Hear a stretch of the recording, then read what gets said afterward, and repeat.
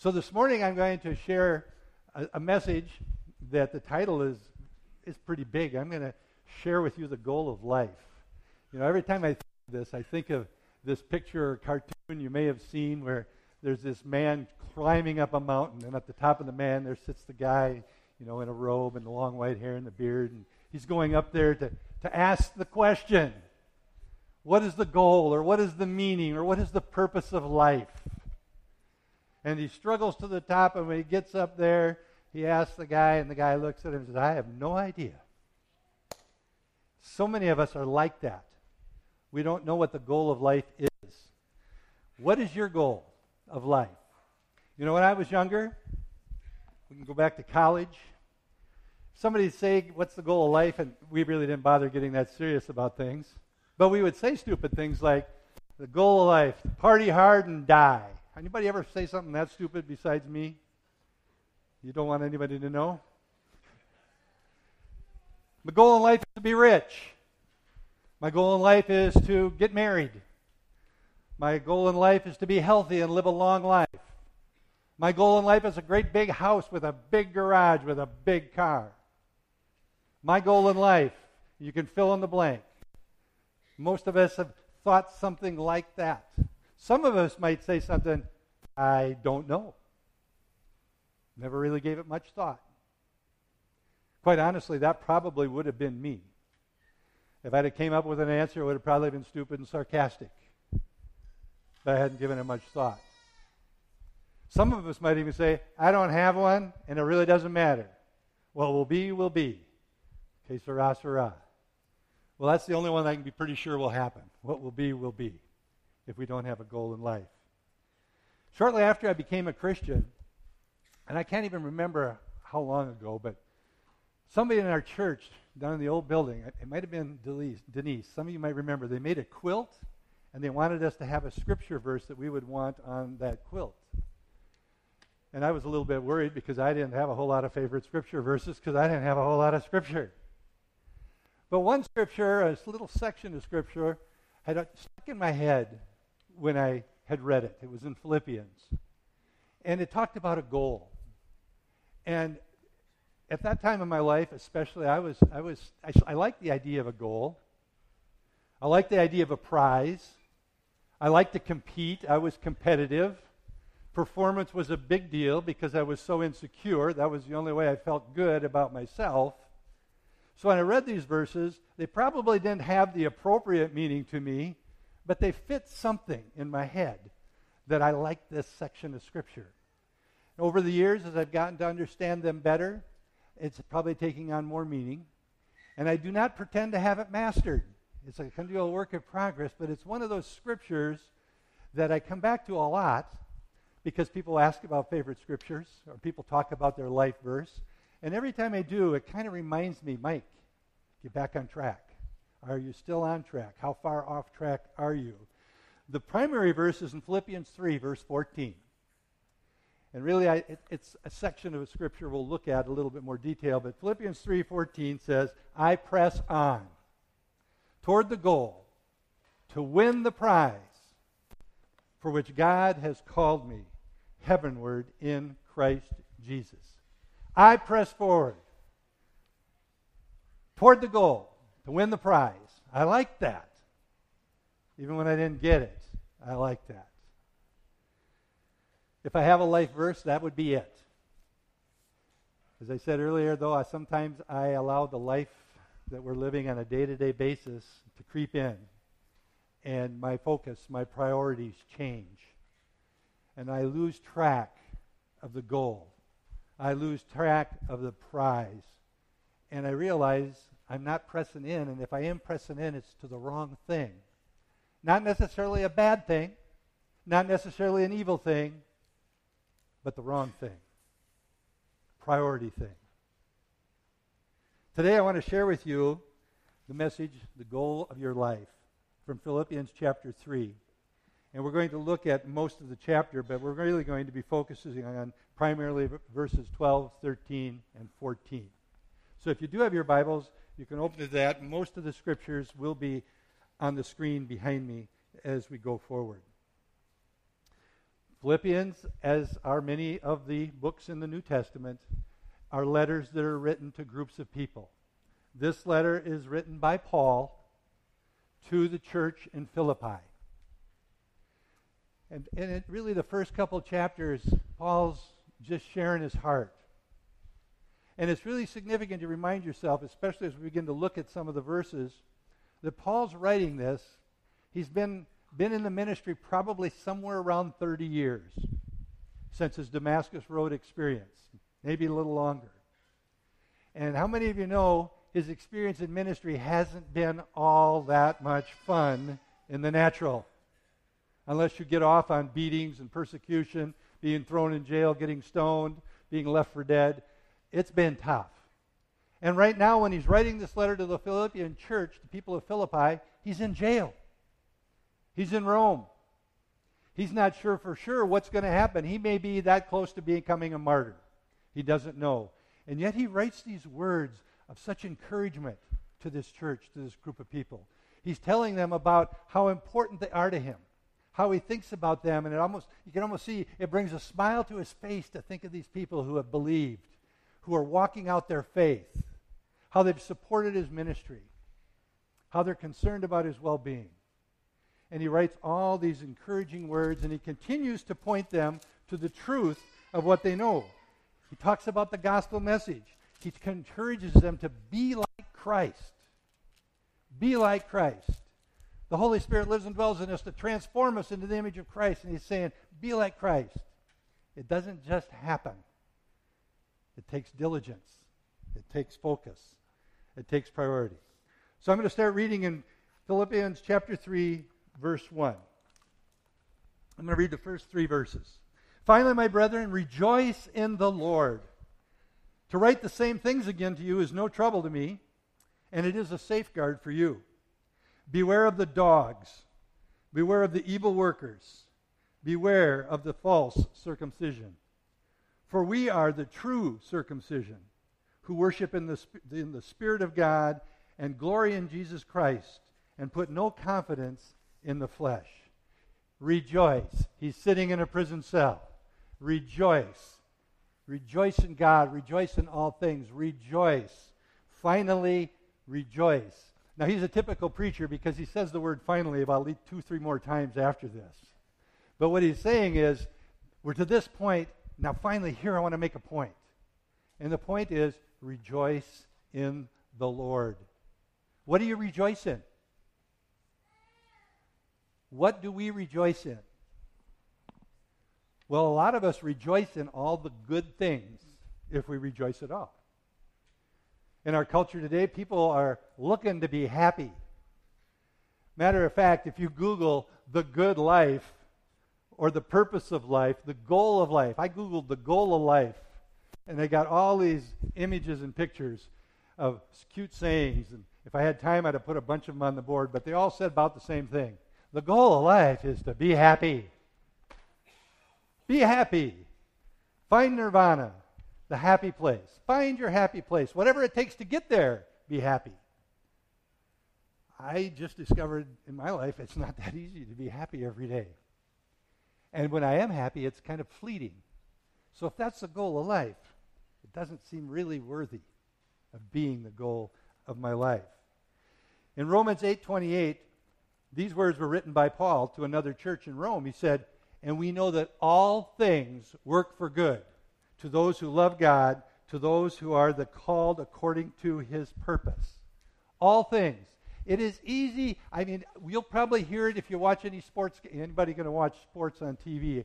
But you will hear this phrase when they interview somebody after the game, maybe. God is so good. How many of you know it's usually the winning team that says that? So I want to know, in the other locker room, is God not good? We fall into the same trap. Something good happens. Praise God, he is so good. How many of us go when something really rotten happens, praise God, he is so good? Paul is saying, rejoice in all things. All things will eventually work for good for those who believe. From God's perspective. So the command even here to the church in Philippi is the same to us today. what do you rejoice in? Do you rejoice in all things? Doesn't mean we're happy in all things. Doesn't mean they're all pleasant. But God will work for good in those who believe, those who are his children. I am a child of God. I'm going to rejoice in whatever it is. When God allows bad things into our lives, challenges, tests, he has a purpose for them. Or he wouldn't do it. He wouldn't allow it. He could put us in a holy bubble if he wanted to. But he doesn't. We need to learn and rejoice in all things. You know what rejoicing in all things really does? It demonstrates how much we really trust God. How much do we really trust him? If you're like me, you've probably said something like this at different times. God, where in the world are you? Or I sometimes say this, and hopefully you know when I do. Usually I'm joking, but not always. God, what are you thinking? Maybe you should have consulted me first. I got a better idea. Rejoice in all things demonstrates how much we trust him. And this concept of rejoicing in all things takes diligence. It takes hard work. It takes staying aware. Because it's so easy when these things in life come to get thrown off track. And then he says, beware. Now, in this day and in this culture, what he's specifically talking about, those dogs that he's referring to, weren't four-legged animals. They were the religious leaders of the day. That's who he was calling the dogs, the legalistic Pharisees of the day. Matter of fact, that there was even this group, and he's addressing them, were Jews, and they would probably have agreed that Jesus was the Messiah, but they would say things like this: to receive the full blessings of the Messiah, you must first become a Jew. You need to get circumcised. You need to go through the process and become a Jew. And he's saying, do not listen to that stuff. They are dogs. They are the false circumcision. Beware of people like that. Beware of people who will give teaching, false encouragement that there's anything or any way other than Jesus Christ to enter in to the kingdom of God. And then he says in the next verse, we are the true circumcision. And he's talking about us as believers. We are the true circumcision. Because it's a heart thing. It's not an external thing, it's an internal thing. He says those are the true circumcision, us. There's three things he listed that we do as the true circumcision. One, we worship God in spirit. Now, that may sound like, what does that mean? Well, hopefully we were worshiping God in spirit. We were worshiping him out of the internal, what's inside of us. We are worshiping him and giving thanks, giving praise, giving honor and glory, because that's what's inside of us. The Spirit of God is just causing it to come out of us as we are praising him. It's not about external things. And again, you can imagine the Pharisees and the legalistic Jews, everything was about external. Can you imagine what this would have been, a slap in the face to those that were involved with all of the temple worship? You know, do it this, do that, do it just right. Then we do this. All about works. Worship was all works. No, he's saying that's the false circumcision. Matter of fact, that word where it is circumcision there is it's the false, the mutilators. He says no, true circumcision, internal. It says we rejoice in Christ, or we give glory to him. In other words, Jesus is the source of our joy. We've heard the verse that says, the joy of the Lord is my strength. Yes, what a blessing. We gain strength in our spirit when our joy is in Jesus Christ and what he has done. Who he is, the Son of God, the Lamb of God, the perfect sacrifice who died for me. Irregardless of circumstance, if my focus is on that, joy should just rise up in us. And he's saying that's those who are of the true circumcision. The joy and rejoicing. And he says we put no confidence in the flesh. That's the third thing. We know enough to know that it's impossible to do anything about gaining righteousness through our own works. There's nothing wrong with good works. Good works should follow a believer. But if a motivation is somehow or other that's making me better in God's eyes, we are totally deceived. And that's what he's saying. It's not about external things. It's not about works. It's about what's inside. And Paul goes on, and sometimes we all need to have this reminder because we have a tendency sometimes to think, I'm okay. I'm pretty good. Shoot, I was born a fill-in-the-blank Christian. I went to that church regularly, sort of. I did the things, baptized, Sunday school, conference. I did those things. I try to help little old ladies walk across the road when I see them. I'm a pretty good guy. And anybody who has that mindset needs to read the words that Paul next wrote, starting in verse 4. He says, although I myself might have confidence in the flesh, if anyone else has a mind to put confidence in the flesh, I have far more. Sounds a little arrogant almost, doesn't it? I was circumcised on the 8th day according to the rules of their religion.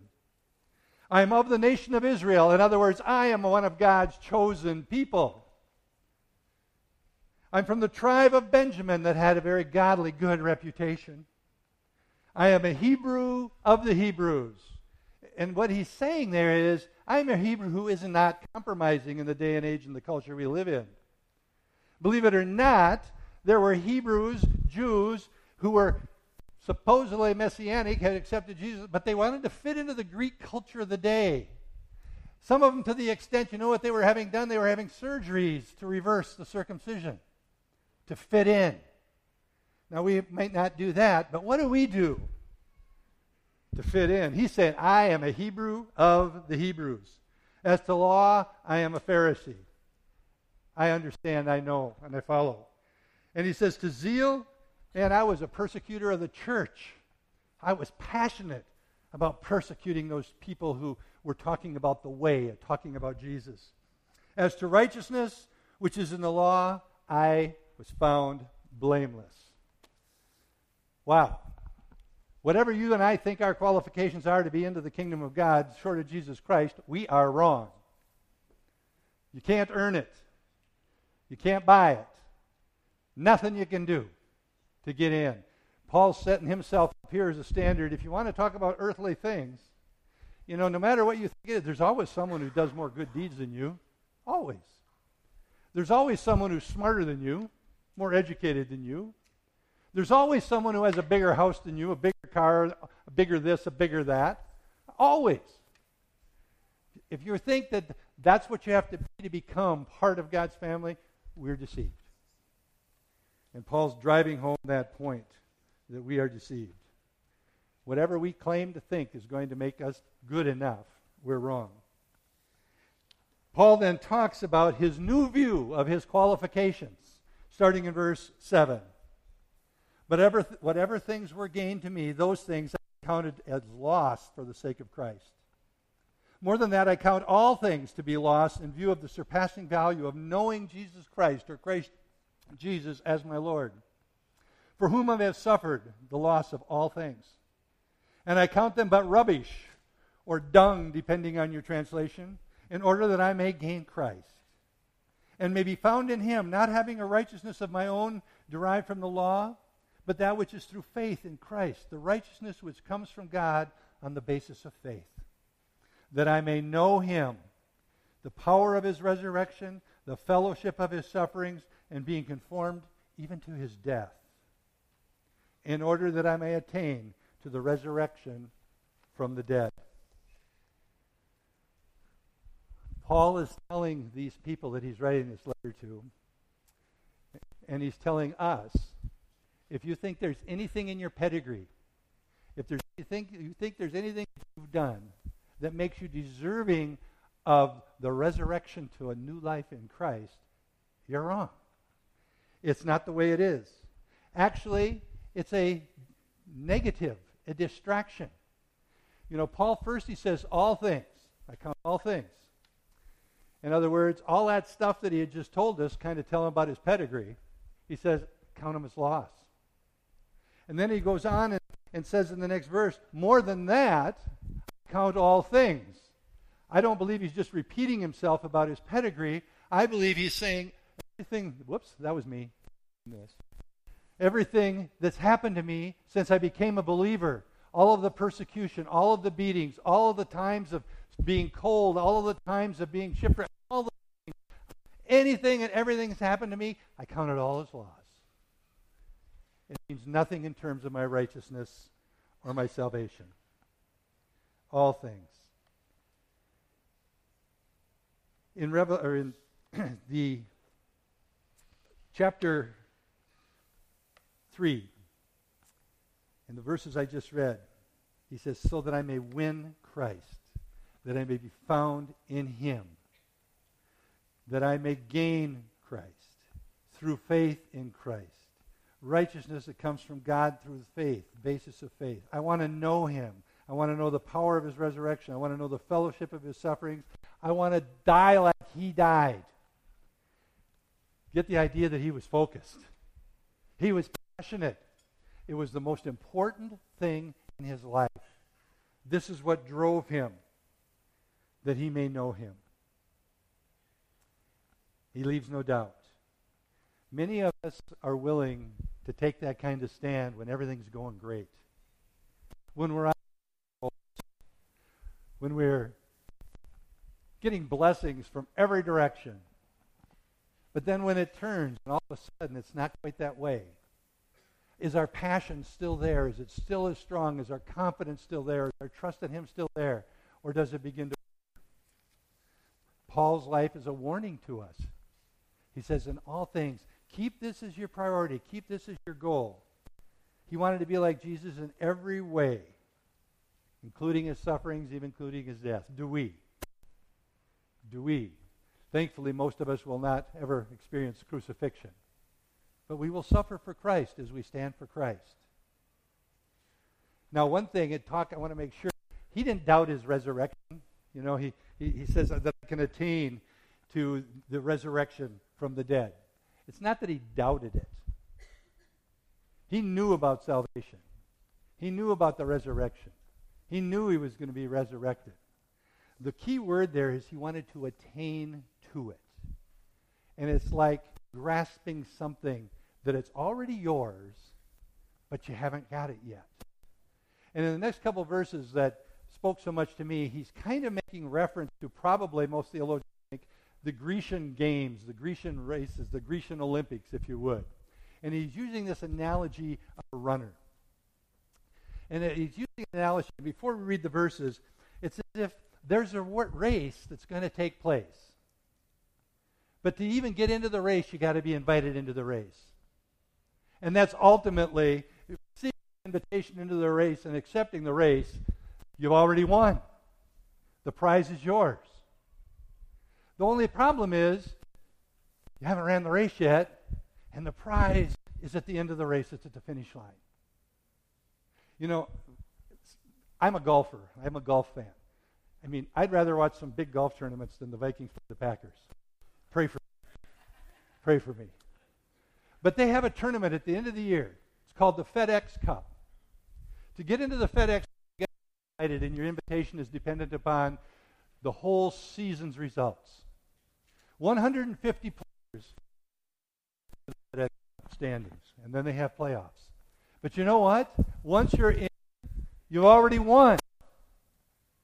The number one winner who's going to win at the end, he's going to get a check for $15 million. Isn't that nuts? The guy's going to win $5 million. The third place guy's going to win $4 million, $3.5 million, $3 million. If I'm number 150 and I get in my teeth, I've already won $70,000. They've already won it. Now where you fit, the picture that Paul is trying to give us, that there's this race, and you've been invited into it, and you've accepted the invitation, and you're already a winner. Paul knows he's saved. He knows he's someday. He knows it's there. But just because he knows that, he doesn't go, there I am. I think I'm going to sit back now and relax. Whew. I don't have to do anything anymore. I'm in. He said, prize. I see the prize. It's my prize, but it's at the finish line. I am going to stay focused, and I'm going to run the race to win the race. Give everything I have, every amount of energy, every breath of every muscle in my body, every nerve in my body, and when I get to the finish line, I'm going to lunge into the finish line to get the prize. Because his eye is on the prize. With that, let's read the next 3 verses. And as I said, I didn't understand all this. I probably still don't. But I know it says this, that I have already obtained it. The prize is there. I've accepted Jesus Christ as my personal Lord and Savior. The resurrection is there. It's already there for me. And he says, not that I've already obtained it, or I've already become perfect, the word mature go in there, but I press on in order that I may lay hold of that for which also I was laid hold of by Christ Jesus. Brethren, I do not regard myself as having laid hold of it yet, but one thing I do, forgetting what lies behind and reaching forward to what lies ahead, the prize of the upward calling of God in Christ Jesus. I press on. When you look at these words, these verses, he is first demonstrating a spiritual maturity and saying, I haven't got it yet. I know I'm in heaven. I know I'm going to receive a resurrected body. I'm not there yet. That I press on because it's not. But the reward in heaven for all of us, if you remember what we talked about in Revelation, we know that there is a reward. He says, I'm going to press on. There's more. There's more that I need. There's more to hold on to. He says, I'm going to press on. I'm going forward. His all-consuming desire. He is consumed with that one thing. I'm going forward. I'm going to get the prize. I'm going forward. It's worth everything. Nothing's going to stop me. Getting thrown into the sea is not going to stop me. Getting bit, that's not going to stop me. Thrown in prison, that's not going to stop me. Being ridiculed at your family picnic, that's not going to stop me.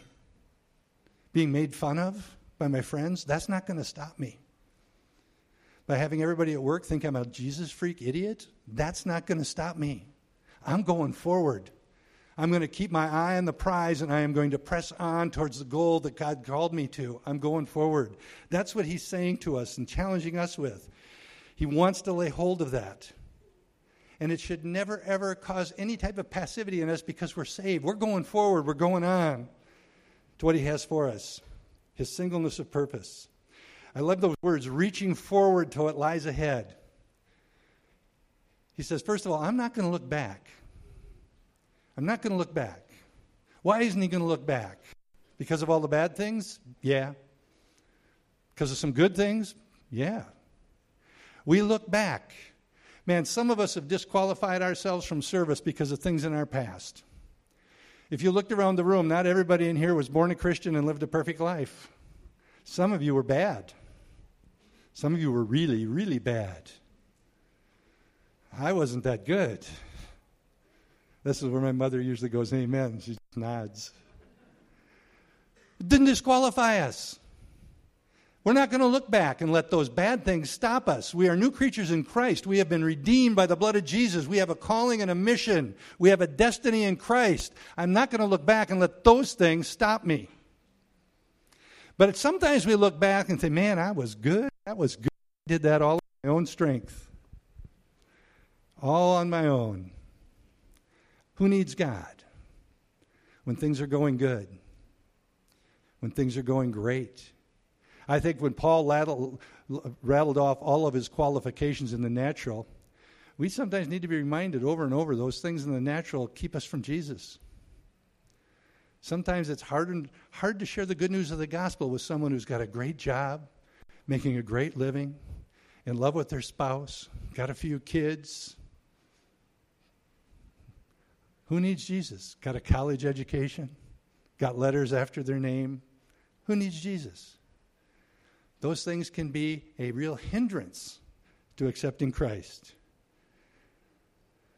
And notice when we read these scriptures that the call is only in Christ Jesus. And the prize. The reason I thought it was good to do this right after our final chapters in Revelation is we talked about the prize. A crown of glory awaits all of those who know Jesus Christ as their Lord and Savior. There are rewards in heaven for us when we get to heaven. There is a victory over sin and death, part of the prize. We're going to be together with all the saints that have gone before us and with the angels. We'll finally get to really know what an angel looks like. It's all part of the prize. And there will be total freedom. We will be living in a perfect environment forever with total freedom from all evil, all sickness, all disease, all sadness. I'm going to keep my eye on the prize. When things get tough here on earth, we're only going to live a few years. The prize is eternal in heaven. What are we going to allow to move into first place in our lives and push that prize somewhere down the list? Paul's saying there isn't anything that I'm going to put before keeping my eye on the prize, on the goal, and going forward. It's that all-consuming desire, and this is where it's really convicting in me, for me. Do I have an all-consuming desire like that? Or do I just have it on certain days? Or are there a lot of other things that are my consuming desires in life? And this isn't it. That's why these verses are good for me to read regularly, because it reminds me of those things that are getting to be in a wrong place in my life. I'm going to close by reading the rest of the chapter. It's just a few verses. But in it, you'll see that we are challenged by Paul, and then we were reminded by Paul of a few things. Starting in verse 15, he says, "Let us therefore, as many are perfect," and the word really should be mature. Let us therefore, as many as are mature, have this attitude. And if anything you have a different attitude, God will reveal that to you also. He's talking about that attitude that he's been talking about the whole chapter. A passion, keeping your eye on the prize. He says, if you haven't got that attitude, God's going to get you. He'll wake you up. However, let us keep living by that same standard to which we have attained. Brethren, join in following my example, and observe those who walk according to the pattern you have in us. Man, I read that, and my first thought is, am I living a life that I would have the boldness to say, follow my example? Live a life like I'm living. And if you do that, you will keep your eye on the prize. You will attain to the prize. You will get the prize. That's the challenge Paul is saying. As believers, that should be us. For many walk, of whom I have often told you, and now tell you even again with weeping, that they are enemies of the cross of Christ, whose end is destruction, whose God is their appetite, and whose glory is in their shame, who set their minds on earthly things. For our citizenship, and here's a reminder, for our citizenship is in heaven, from which also we eagerly wait for a Savior, the Lord Jesus Christ, who will transform the body of our humble state into conformity with the body of his glory by the exertion of the power that he has even to subject himself or subject all things to himself. The task Paul lays out here sounds pretty daunting, but not impossible. But it takes a passion. It takes a real realization and understanding of what the goal is and what the prize is, so that anything else that comes across our path that would draw us away or hinder us from going forward, that motivation, that desire is overwhelming. It's almost as if those things are like flies. We just swat them out of the way. We're going forward. And I know none of us do it perfectly. I know I don't do it perfectly. But that doesn't mean it still should not be our desire to live our lives as an example for others to follow. For parents or grandparents, do you want your kids following your lifestyle the way it is now? Or are there things there that you know you should change? Things that we know we should remove? Things that should be reprioritized at least? Are there things that the world is watching in you and me, because they do watch. Are they looking at us and seeing compromise, or are they seeing somebody that's sold out to Jesus Christ and keeping their goal and the prize in focus? Let's close in prayer. Heavenly Father, I thank you for the encouragement that Paul gives us. The reminder that he gives us that there is a prize that's worth everything in this life. I thank you, Lord, that all who have accepted Jesus Christ as their personal Lord and Savior by grace through faith have already won the prize. But Lord, forgive us when we get lazy. Forgive us when we get distracted. Forgive us when we allow that compromising spirit to get a hold of us. Father God, help us by your Spirit. Give us the grace to refocus on the goal of the prize, the upward calling of Christ Jesus. Father, I pray for each one of us here to have a fresh vision of what you have for us. Father, I thank you that you've equipped us with your Holy Spirit and the Word of God to live lives that would be pleasing unto you, and lives that would truly enable us to say to others, follow my example. Follow my example. Lord, I pray now for our time of fellowship that will be following. We pray you would bless the food that we're going to be eating, bless our conversations. We ask all this in Jesus' name. Amen.